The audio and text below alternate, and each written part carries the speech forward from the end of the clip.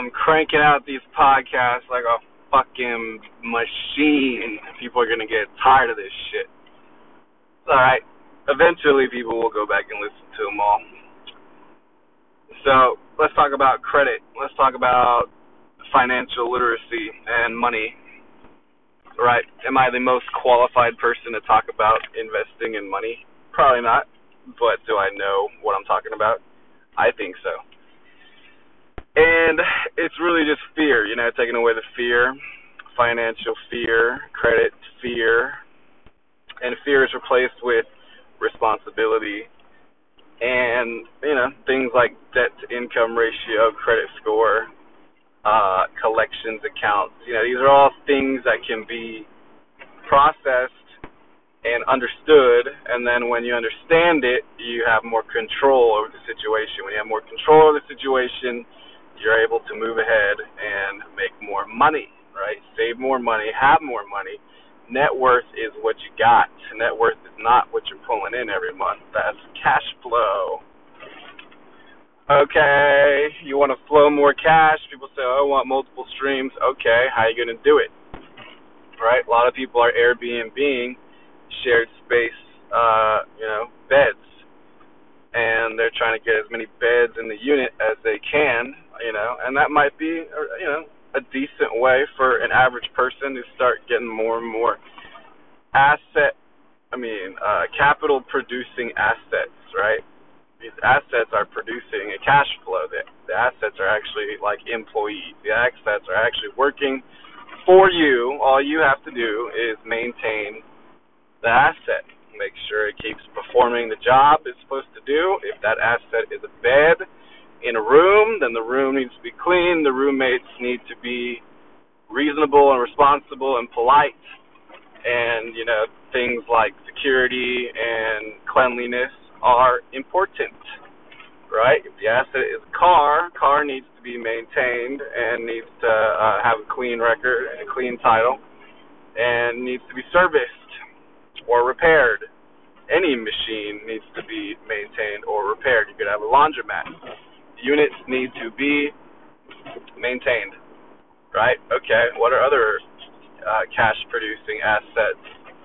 Well, businesses usually rely on the transfer of goods or services. That is their cash flow, right? Realtors are flowing their ability to market and sell real estate. Insurance people are cash flowing their ability to solve the problems of life insurance, car insurance, health insurance, whatever, and they are getting paid to help people solve the problem of not having insurance or paying too much for insurance, right? Okay, what else? Financial planners. I think financial planners is a crock of BS. But if you do want a financial planner, that would be for what? To either learn more about what to do with your money for retirement, right? Their job is to make sure that you continue to have money, right? Or maybe even have more money than you have now. You're going to invest your money, or they're going to, explain to you the processes of tax benefits, tax codes, retirement accounts, matching contributions. That's really basic, the basic shit. You should know about all that. Mutual funds. Everybody thinks mutual funds suck, but, bonds suck. But whatever, you can think about that. Let's see. Girls want to start hair studios, hair salons, selling eyelashes, selling hair, selling makeup, you name it, okay? Selling clothes, that's my forte, okay? Selling things that enhance and improve lives, okay? That is really what you should be thinking about. Selling value arbitrage, okay? Value from one place, value to the next place. You're making money because you are the one moving the thing around, right?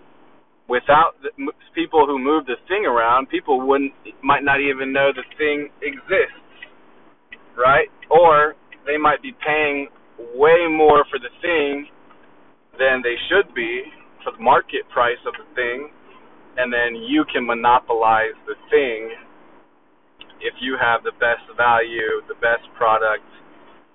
You have good customer service, people like you, you're networking, you're opening up more and more people who know about you, who want to do business with you, you're helping people, they're helping you.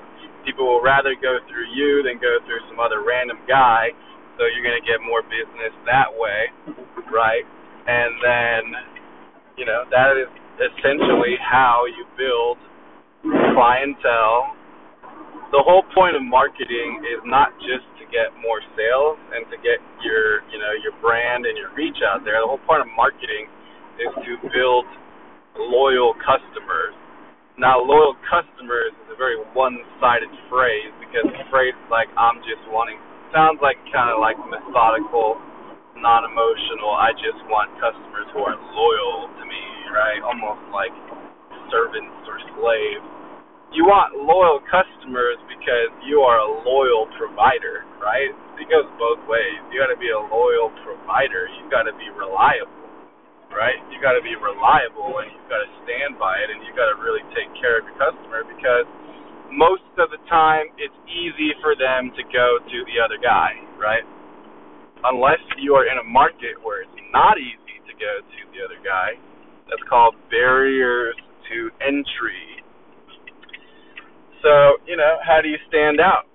I'm selling clothes.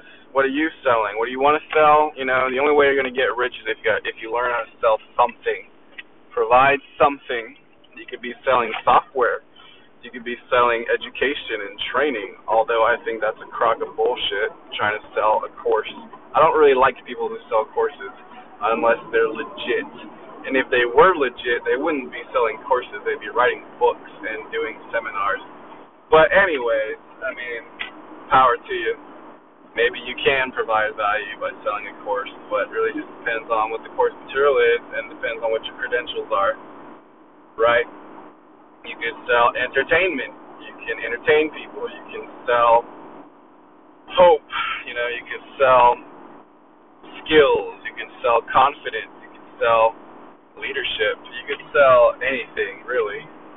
Anything that people would give you money for, you could do it. So, selling clothes, right? What do I have to do? So there's an interesting scenario, kind of contrast, is I can go to Ross and Marshall's and TJ Maxx, right? I only buy underwear and socks from there. I don't really buy anything else from there, right?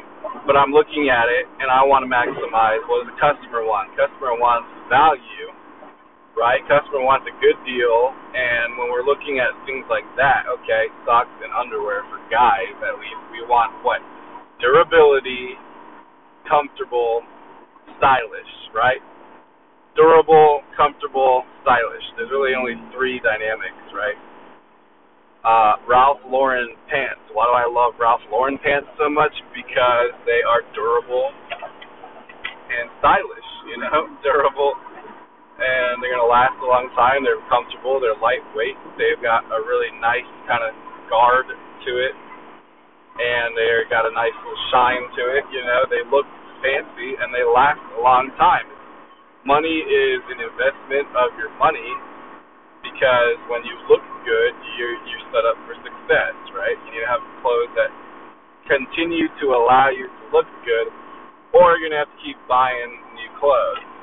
Now, fashion is an extension of yourself, your image, and fashion is more of a creative way to represent yourself, okay? Fashion is a little bit different from clothing. Clothing is to provide, a need. I want socks that will, have a good elasticity and will last a long time. So I want to keep fucking buying socks and the elastic going out, right? Underwear. I don't want the elastic to go out, and I don't want the material to start looking raggedy, right? You want it to stay sharp and you want it to stay, fresh looking. Okay? Then you've got fashion. Now that's very interesting because I am bridging the gap from just clothing needs to fashion, but with a huge emphasis on value.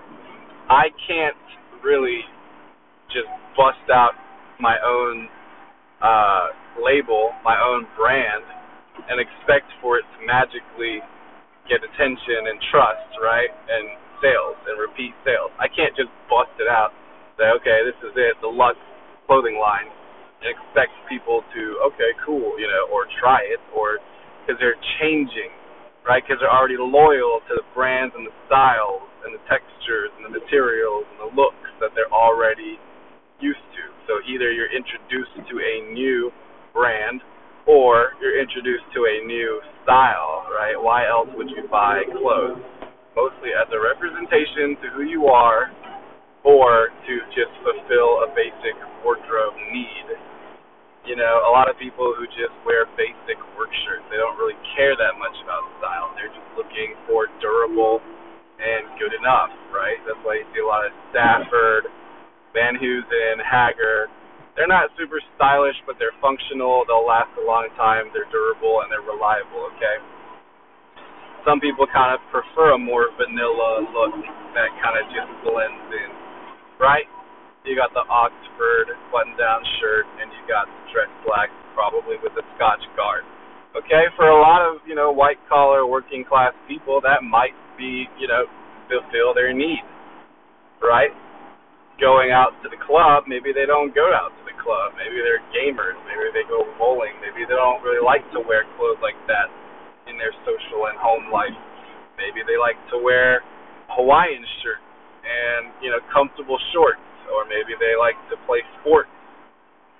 Then they work out a lot, you know what I mean? So it's like you're fulfilling needs and wants. So, anyways, financial literacy.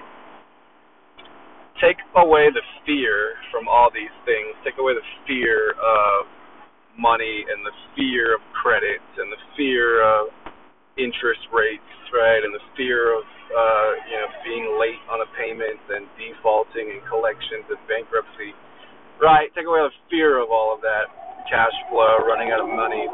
It's like the more and more in tune I'm getting with my mind and the spirit and all that, it almost feels like I can start hearing the words, like the words that the other person has failed to process. If all human beings, like a person who has processed all of his fears, in my opinion, or traumas or whatever ailments, he would be successful and wealthy. He wouldn't have fear.